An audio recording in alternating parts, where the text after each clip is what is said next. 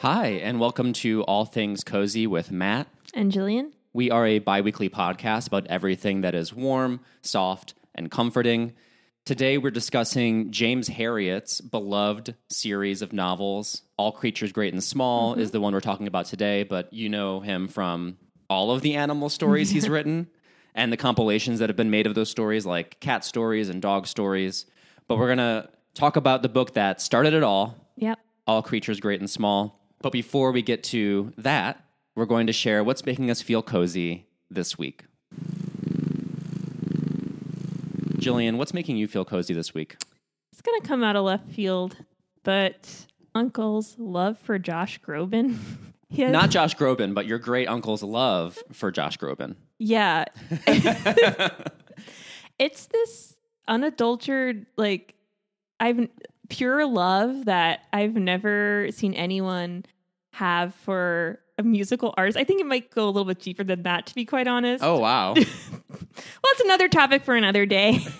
But he's about 83. Yeah. He grew up in New York, during the Great Depression, and he has typical older man interests. He loves the Yankees. He loves New York pizza, all this stuff. Yeah, but then he has this pure love for Josh Groban. He's on his mailing list, and he emails my mom all the time about the songs she should listen to, and he always predicts each of his songs going to be a number one hit. He's in his fan club. He and gets upset when she doesn't respond to if she liked the song or not.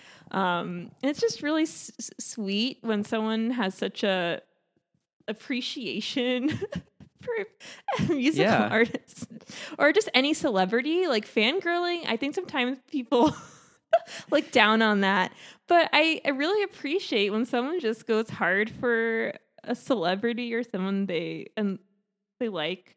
Does this fit into his other musical taste? Does he is Josh Groban kind of operatic? I mean, he's that, is it easy listening? How would you classify his music? I haven't taken him up on his recommendations. Crooner? But I guess I'll go into it a little bit. But basically, my granduncle is, I guess, the ultimate fan. I don't know what the right word would be for it. But he growing, I guess, in his youth, and by youth I mean 50s or 40s, so long ago. He was, the president of various fan clubs. And so it's not just that he likes Josh Groban's music, but he's also an experienced fan. Like Judy Garland. Obsessed. Okay. You're painting a whole picture now. Now I can see it way more clearly. Well, let me tell you a little bit. In his nursing home. Is he a confirmed bachelor? No. Well, he's divorced, but it's a long story. But okay. He had in his nursing home, he had his wall of special ladies, he called them, where he just had pictures of Judy Garland, some other stars of that similar nature. But his latest kick is Josh Groban, and he would go to the death to sing Josh Groban's praises. As someone I dared to question his musical talent, I wouldn't want to be other end of that. But he just how because even last night I was telling you, Matt, before we started this, there's some people in town from St. Louis, and they love the show Vanderpump Rules. Okay. Which you're not familiar. If you're not familiar, it's on Bravo, and they have a Did you go to Pump? And yeah, they really want to go to Pump. And they were so excited. And they just let their excitement show. Because I think there's sometimes in LA, if you see someone you're really excited about, I saw Bill Hader at a brunch. I was so excited. Barry but I was himself. I gotta keep it down a notch because, we don't want to go over the top or whatever. But we're locals. We live here. We have to, get accustomed to that. But I appreciate people who just let their love and their fangirling out and just don't feel weird or maybe self-conscious about showing their love for a particular celebrity or show, or it's not cool to be so open about it. But also I just think it's cute to imagine some 83-year-old man in his nursing home sending out Josh Groban links and on the fan club. I just think that it's precious. Has he seen Josh Groban in concert? No. I mean, what we're really trying to do is I would love to get Josh Groban's attention, because now I'm thinking about, because honestly, he emails about Josh Groban so much, and it would just make his, whatever year. But there's a Broadway show about Judy Garland's life, I believe, that's in the works, and I would love to get him back up to New York to see that. was just making me think, it's cozy to imagine some older man just listening to Josh Groban. I mean, it's not cozy. To me, it's just sweet. That's cozy. It's sweet. It's a sweet image, and it's just cozy. I guess what I'm trying to get at is that people who, fangirl, not in a way that's overbearing, obviously, and stalkerish or crosses legal boundaries, but people who just have a nice, pure love for some celebrity or show is just so sweet and cozy. I think. Let's get this man to a Josh Groban concert. I think we should start a GoFundMe. This sounds like a job for Ellen, honestly. Yeah. Get this man on the Ellen show. He's a real character. He has a piece of tape that attaches his toupee to his head. He's just a character. Yeah, sounds like it. That reminds me of a friend whose mom was obsessed with Clay Aiken. Oh, my God. I'm sure she had, a whole lot of other things she was interested in, but it would appear from just visiting. I was in high school, and I'd go over and watch movies at his place, and she was like always online, like looking up Clay Aiken stuff, like emailing her chain mail thing of Clay Aiken supporters. Sweet. I think she was on a message board. That's so cute. So she was always like on the message board, checking out the latest Clay Aiken news. That's so sweet. Yeah, it's so random. Like when you're someone who goes hard for someone like that, whether it be on a message board or a mailing list, it's always the most random celebrity you could ever think of. No, I think Josh Groban has a really broad appeal, especially for older people. And I remember my aunt really loved Josh Groban. It was just the most random person I don't know you'll find will just be like, I'm obsessed with Josh Groban, and you know what? Why not?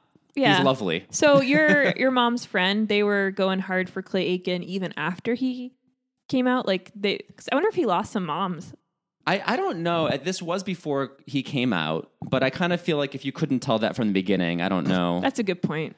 I don't know what's wrong with you, but I don't know. I think I remember hearing that she did fall off the Clay Aiken bandwagon, but I don't think it was because he came out. I think it was just a whole host of other weird things that were happening with him. So he's a character. Yeah, I mean, Clay Aiken's a lot less comfy, I would say, than Josh Groban. I would say so. He just has so much gravitas, and his voice is very beautiful. And no matter what you think, he's also really like funny. And I guess I have. Am I a Josh Groban fan? I'm describing it. And I'm like realizing I love Josh Groban. Unky as he goes by. He's going to be on my wall of special ladies one day in my nursing home. That's for sure. All right. Well, that brings me to what's making me feel cozy this week, which is the class of 2018. Switching gears from Josh Groban fandom to outgoing graduates of college and high schools all across the country. It's June. Mm-hmm. It's the graduation month. People are moving on to the next phase of life. And honestly, I mean, I'm a high school teacher, so I attended our graduation. That's where it's coming from for me. But you also see on social media everybody posting with, their relatives or their friends, people who are graduating college and high school and kindergarten. Now they give you a diploma every grade level, it seems. But it was really a positive experience and so comforting to see bright and energized people accomplishing their goals, and they're ready to take on the world. And especially like the week that we're recording this, there's like a lot of really sad news. And just going and seeing so much life taking place. And this doesn't sound necessarily great, but I mean it in the most positive way. Like the relentlessness of how life moves forward. Yeah. Like life does not stop. It just keeps moving. And you see all these young people who are so excited to get out there. It's really inspiring. And it reminds you, on the one hand, it makes me feel like small and insignificant, but also in a good way where it's like there's so much hope in life moving forward. I don't know. Does that make any sense? No, it's very well said. And I know how much you love and care for your students too. So I know you put so much work into their education. So it must have been really special to see everyone off. I really highly recommend, if you can attend a graduation or just creep on one, like go to a college campus and sneak in. They're really boring for the most part, but the energy and vibe of everyone in attendance, there's so much love there. Like the families, the pictures, it's just wonderful. Yeah. And all the kids who pretend that they're not excited about graduation. It doesn't matter. It's just another day in the life. Yeah. They end up being one of the most excited ones. Right. No, it's true. Like it's true. And that brings us to our cozy locations. My cozy location this week is Minocqua, Wisconsin. I had to dig deep because in the few weeks we've spent since our last recording, I don't think I've really gone anywhere cozy. Sometimes that happens and I start panicking. Like I have nothing cozy or new to share. So I time traveled back to all the summer vacations of my youth, and I arrived back at actually the place that we always went to over the summer with my family was pretty cozy. Minocqua, Wisconsin. It's in the North Woods. There are two types of family vacations. There are those families that go to a new place every year. Yeah. Like, we're going to go to Greece this year, and now we're in London, and now we're at Disneyland. And my family was always Minocqua, Wisconsin. Well, it's reliable. Listen, we did not have the money or the time to jet off to Greece with these to jet off to A-listers.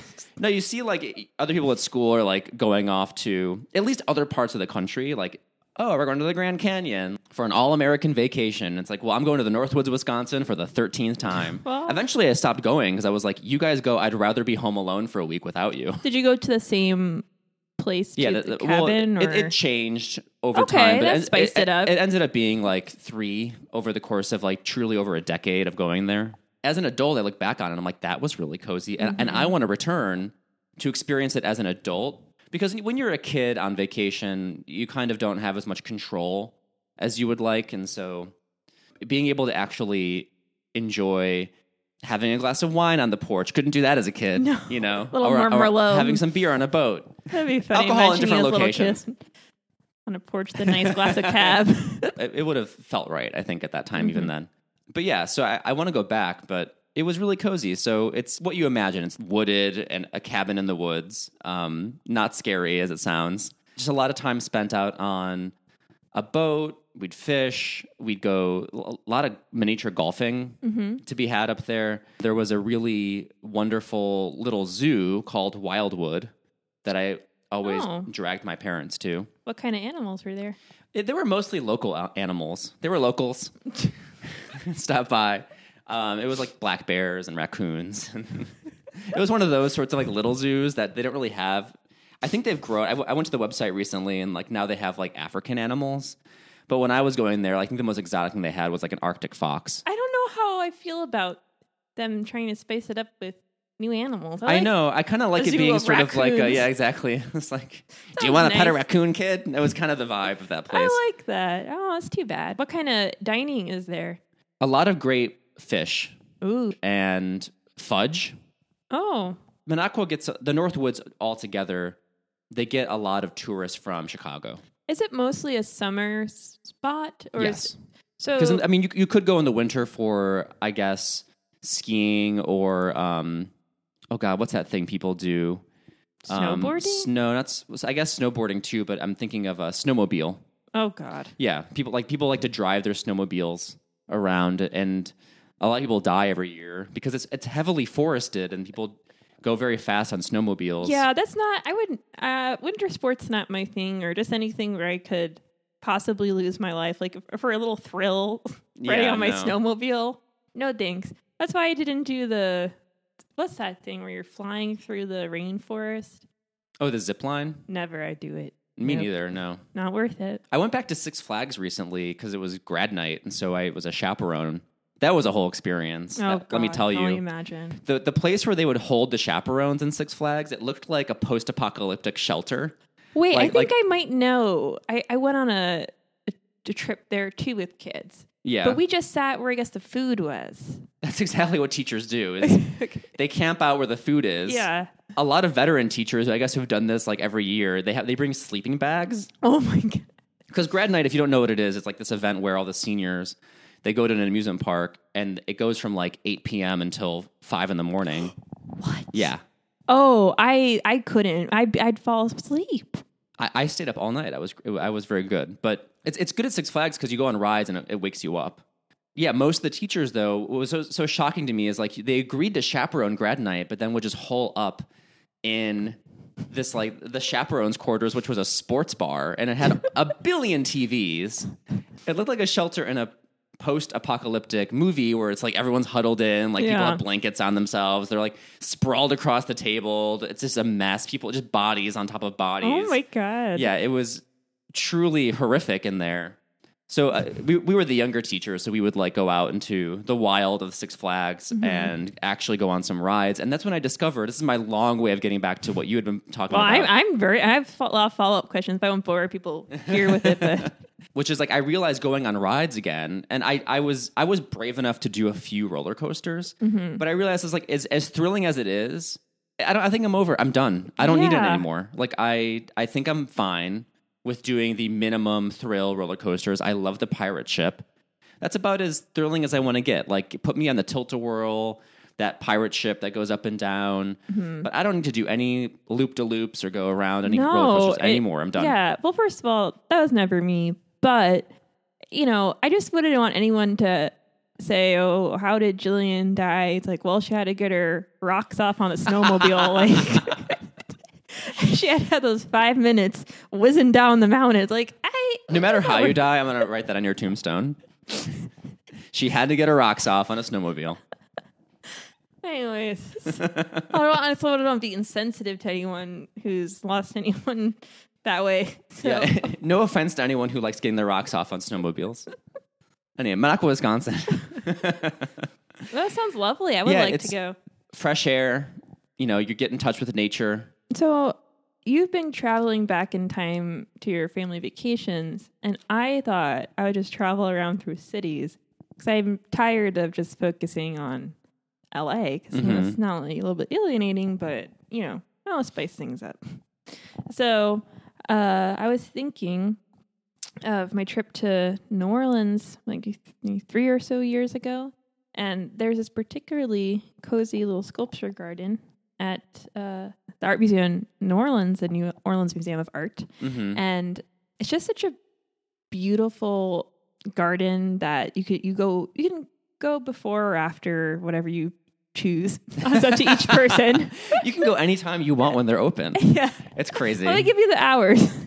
It's just the trees in New Orleans. It sounds so basic, but I like the Spanish moss. Yeah, all that moss. And it's just...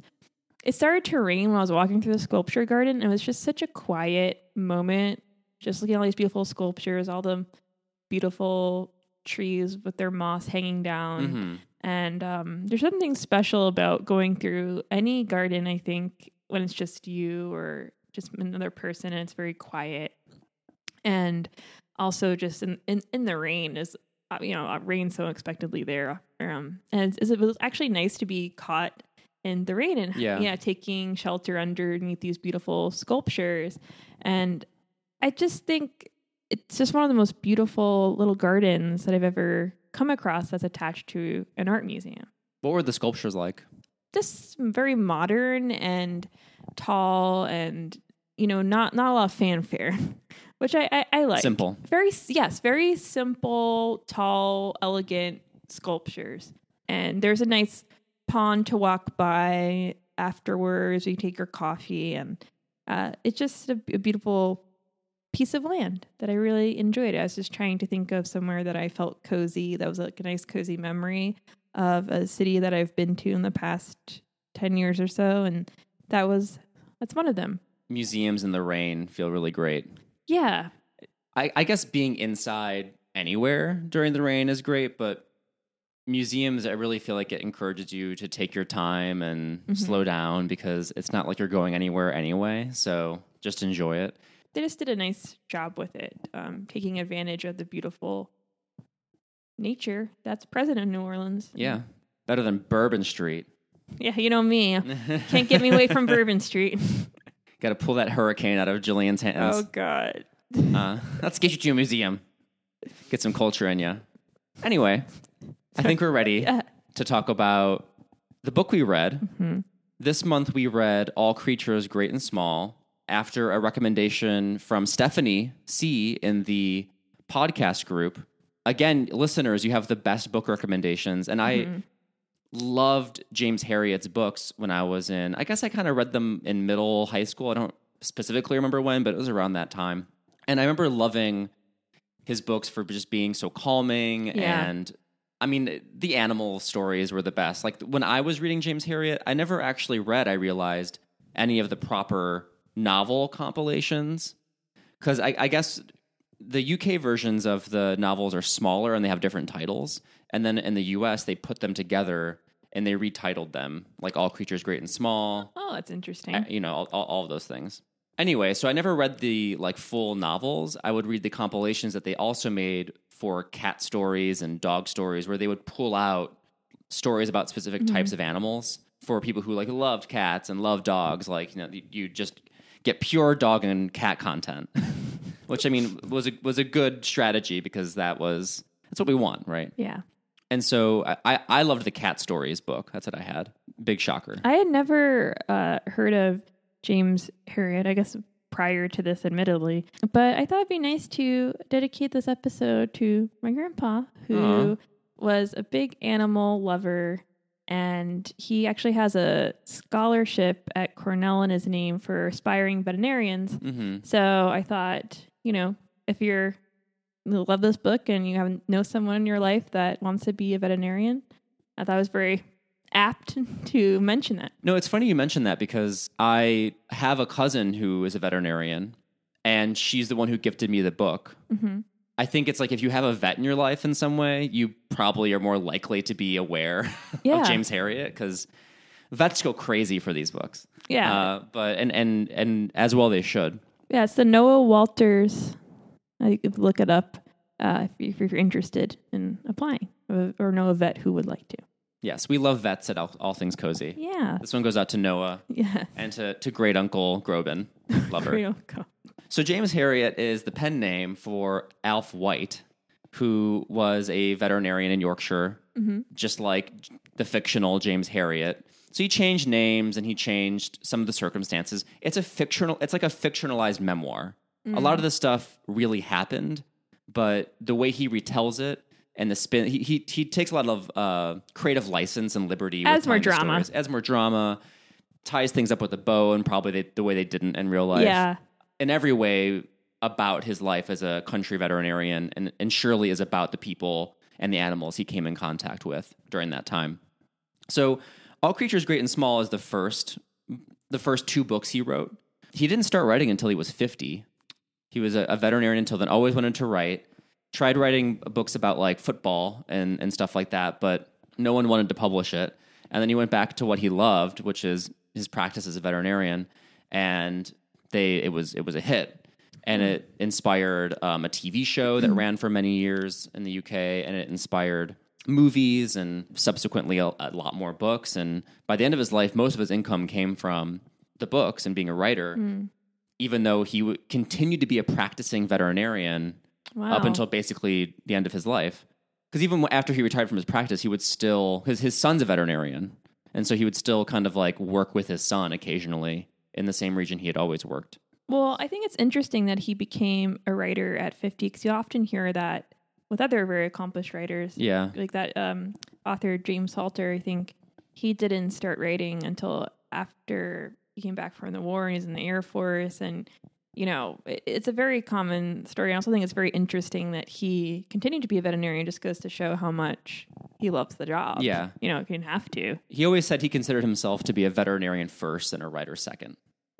And yeah, I always get inspired by people who start anything late in life because it goes to show that it's never too late for anything. Yeah, very true. And George Saunders, too, didn't start writing until he was, I think, in his 40s. There's so many stories like that. So keep trucking. Yeah.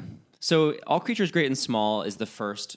So he gets out of veterinarian school and becomes an assistant veterinarian at a small practice in the country in Yorkshire. Yep.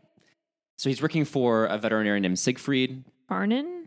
Siegfried Farnan, yes. And then his brother is also there, Tristan Farnan, who's kind of he mucks everything up all the time. He's a young lad. He's a young lad, right? Yeah. Yeah, he's aspiring to be a veterinarian as well, but he's not very good at it. He's not very good at it, and he's really more focused on drinking and courting ladies. Yes, at the nursing school. Yeah. He's always caught being a creep at the nursing school. Yeah. Yeah, and so James learning the ropes, learning to all the idiosyncrasies of all the local farmers and their livestock. He works on a lot of horses and cows, occasionally smaller animals like dogs and cats as well, pigs. Even though it's a book about animals and animals feature very prominently, but I think it's a mistake to say that these are books about animals. I would agree. They're books about people and that region, because he's way more interested in the people and their relationships to each other and their animals than you get like a loving story about an animal with a certain type of personality. Yeah, I don't think there's any one particular animal that stands out as having a distinct personality. The only one that really stands out is that dog, Tricky Woo. Tricky, yeah, who the dog's owner writes and speaks through the dog. So, for example, Tricky was sending letters to James as Tricky. Yeah, signed photographs. Also, she gets the lady who owns that animal also gets a pig later, also sending little notes from and the pig. Gifts and inviting James to parties. And so that is the only animal that in my recollection that stands out as having a distinct quote unquote personality. But I think it's true what you said. It's he learns lessons through the animals, like little tiny lessons, and it's definitely more an examination of these people in this town and the relationship that he has with Siegfried and Tristan and Siegfried. And I thought that was one of the best parts. It's just these little vignettes of people and funny moments. Right. Yeah. It's the way the story is set up, it's like you get these little short stories basically where he goes out for a certain issue on a farm or another running narrative throughout the stories is his courtship of the woman Helen, who ends up being his wife. And so I would say if there's like one strong narrative thread of the series, it's that like meeting Helen, dating Helen, marrying Helen. The book ends with him getting married.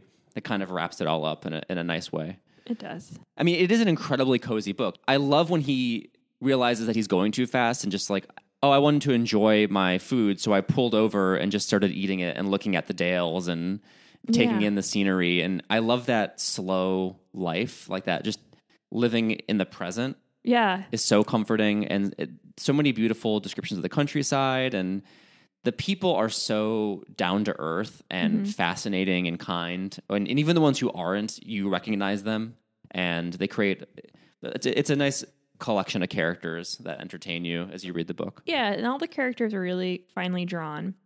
I thought it was nice too, those descriptions of the English countryside in winter and in spring. Just those little moments when he's driving by himself and he's just in awe of the beauty that's around him, because there's a lot of humor, but then there's our other serious moments, because the book does start out with him not knowing if he's going to get a job. It's not a good time. I think it's just right after the First World War, right? Yeah. So people aren't, it's kind of, tense, and people don't have a lot of money. So there's always that in the background where he does realize how lucky he is to have this position and this job and this apprenticeship, if you will, and have a place to stay. So there's that serious note to it. But I was laughing aloud throughout the book. I was in a cafe, I was telling Matt, and I was just, chuckling to myself. He is very wryly funny.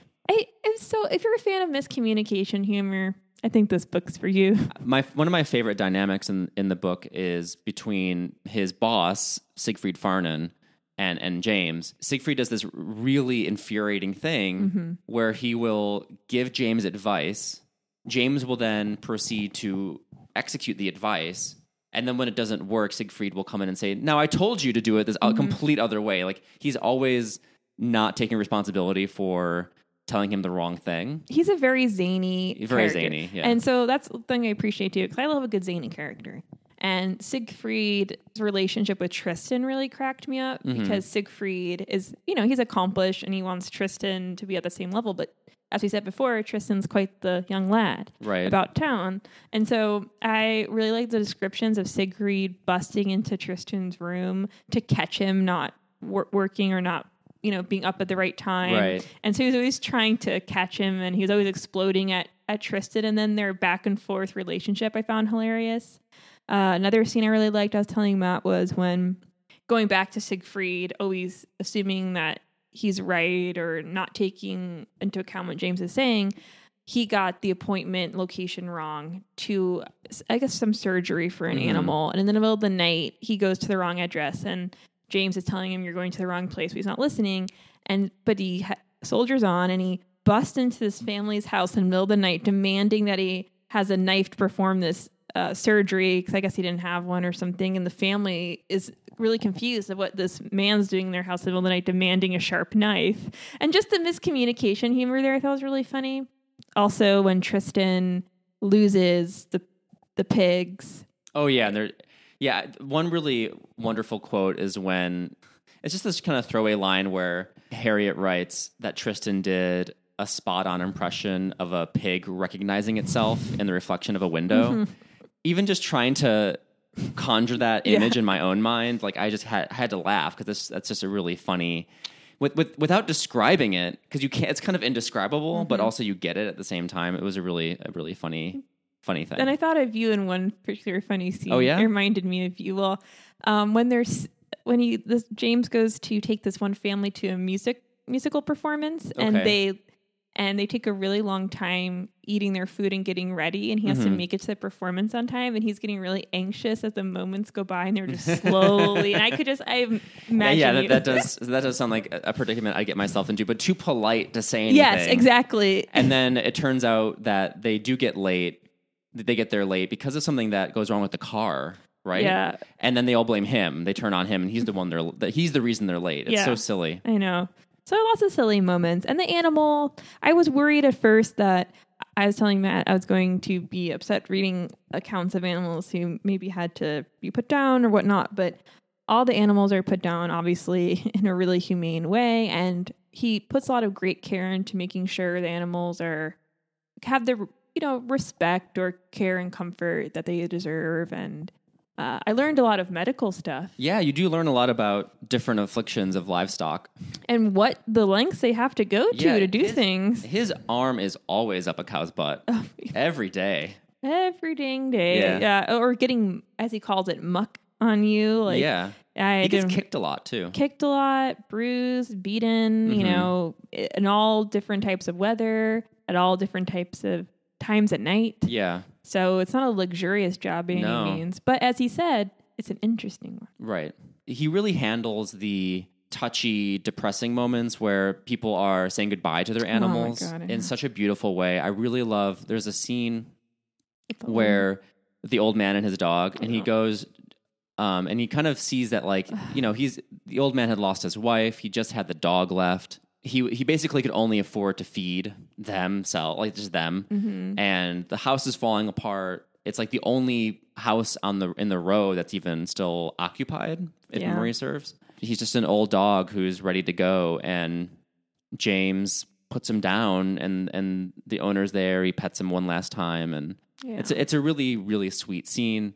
There's another scene too where you have an old woman who has a house full of animals that she takes care of.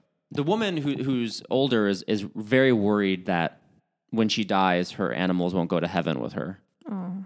And James replies, because she asks him if he thinks that animals have a soul. He replies, if having a soul means being able to feel love and loyalty and gratitude, then animals are better off than a lot of humans. You have nothing to worry about there. Such a sweet sentiment, and it comforted her. It's all she needed to hear. Going back to Tricky Woo is my favorite character in the novel. It's this pampered dog from this rich woman who throws lavish parties for Tricky Woo, puts cake and steak in its bowl. Yeah, and James is always calling her out for it. Yeah, it's so fat, this dog. It gets so unhealthy that James has to take Tricky Woo to the practice for 2 weeks so that it can get healthy again, just run around with other dogs and be a dog, only probably to go back and get fat again. But yeah, aside from just from the dog having its own stationery, Tricky Woo also, like the woman's like names for things is really funny. Like she would call up Crack or something. What? What? Crack? No. When the dog Tricky Woo, she would pass out or she would go mad barking. She called it Cracker. She's going Cracker. Oh, she's going Cracker. Yeah, there's that. My favorite was Flop Butt. Oh yeah, Flop. When the anal, I guess small dogs get their anal glands impacted. Which I learned. Yeah. And so they have to be drained sometimes. And so when Tricky Woo's anal glands would get impacted, it'd have flop butt, but just sit in the middle of a walk. And she'd call him up and say, Tricky Woo's got flop butt. Yeah. That was her name for that ailment.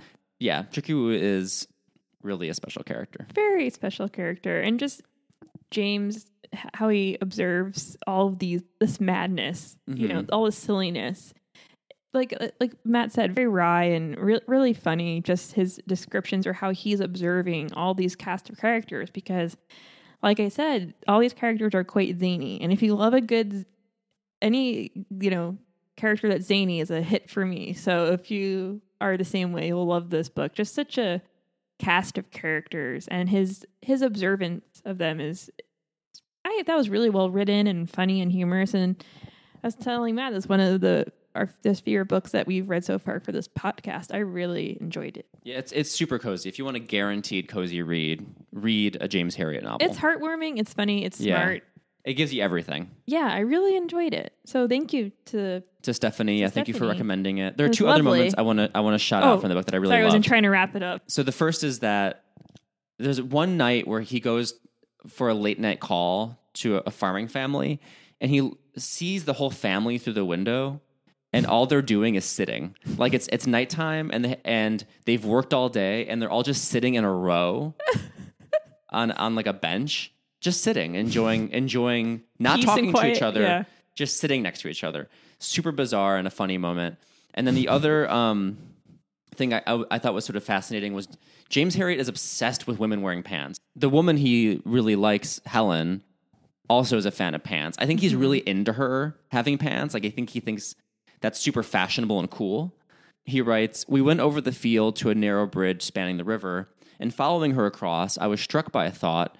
This new fashion of women wearing slacks might be a bit revolutionary, but there was a lot to be said for it." He's into the pants. He likes the pants. He likes the pants. Well, good. He makes a point of describing Helen's purple pants when he takes her on a routine visit to a family, and she joins him. And well, he's got a thing for pants. He probably bought her a lot of slacks. Yeah. Anyway, I thought that was interesting. But yeah, I love this book. Again, thank you, Stephanie, for reminding me that I love James Herriot, and it was so great to revisit.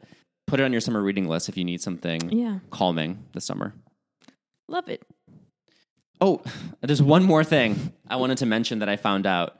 So the whole thing of all creatures great and small, obviously that is based on the song All Things Bright and Beautiful, or hymn, rather. But I thought what was funny is that the origin of the name for the book series came from his daughter, who had a pun on that lyric in the hymn, which is "ill creatures great and small," which I thought was really clever. Yeah, for a veterinarian's book to be called "Ill Creatures Great and Small." The titles for the British titles are kind of terrible in my opinion. If Only They Could Talk is the name of the first book. They're really that's not on the nose. This is one area where the compilations just have better titles, and I think putting them together is just more substantial and better. And clearly the Brits even feel the same way, because the TV show was not called If Only They Could Talk. It's called All Creatures Great and Small. Only they could talk. So,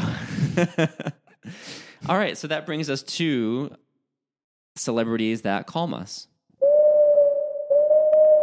Who we discussed today on celebrities that calm us. I really couldn't think of anybody, so I was like, Stanley Tucci. Oh, okay. I got to go with the Tooch. The Tooch. Solid performer.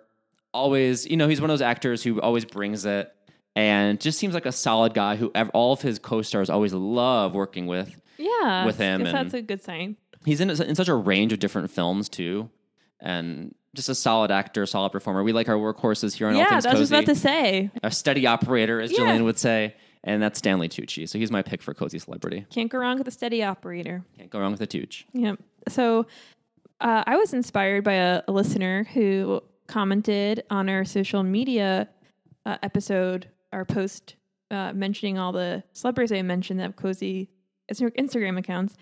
Shannon Daly mentioned Sarah Michelle Gellar as Buffy. Having a Cozy social media presence. which I agree with. And then it made me think about her, and she really is another solid actress. I don't know if she's in much these days, but I like her life just in general.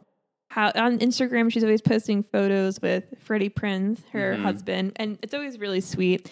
And she's someone who leans into her fandom. Yeah. And she's always posting throwbacks with Cruel Intention co-stars, or she's sharing fan art. She's just someone who appreciates her iconic roles, and fans love for that. And so some celebrities, they want to shy away from... Yeah, they want to distance themselves. They want distance, but she, like I said, leans into it, which is really nice, because there's fans who love those projects and they're still excited about Buffy. Yeah, also, why not celebrate your past and your accomplishments? It seems weird when people are like, that's old. I don't want to be known for Buffy anymore. It's like, well, be known for Buffy and what you're doing that's new. Yeah, I like celebrities who appreciate the love. Yeah. Because that is her past, Buffy and all those, 90s movies. So I really appreciate that. And she's always posting really sweet things on social media. She has a cute family, and she's just a solid person.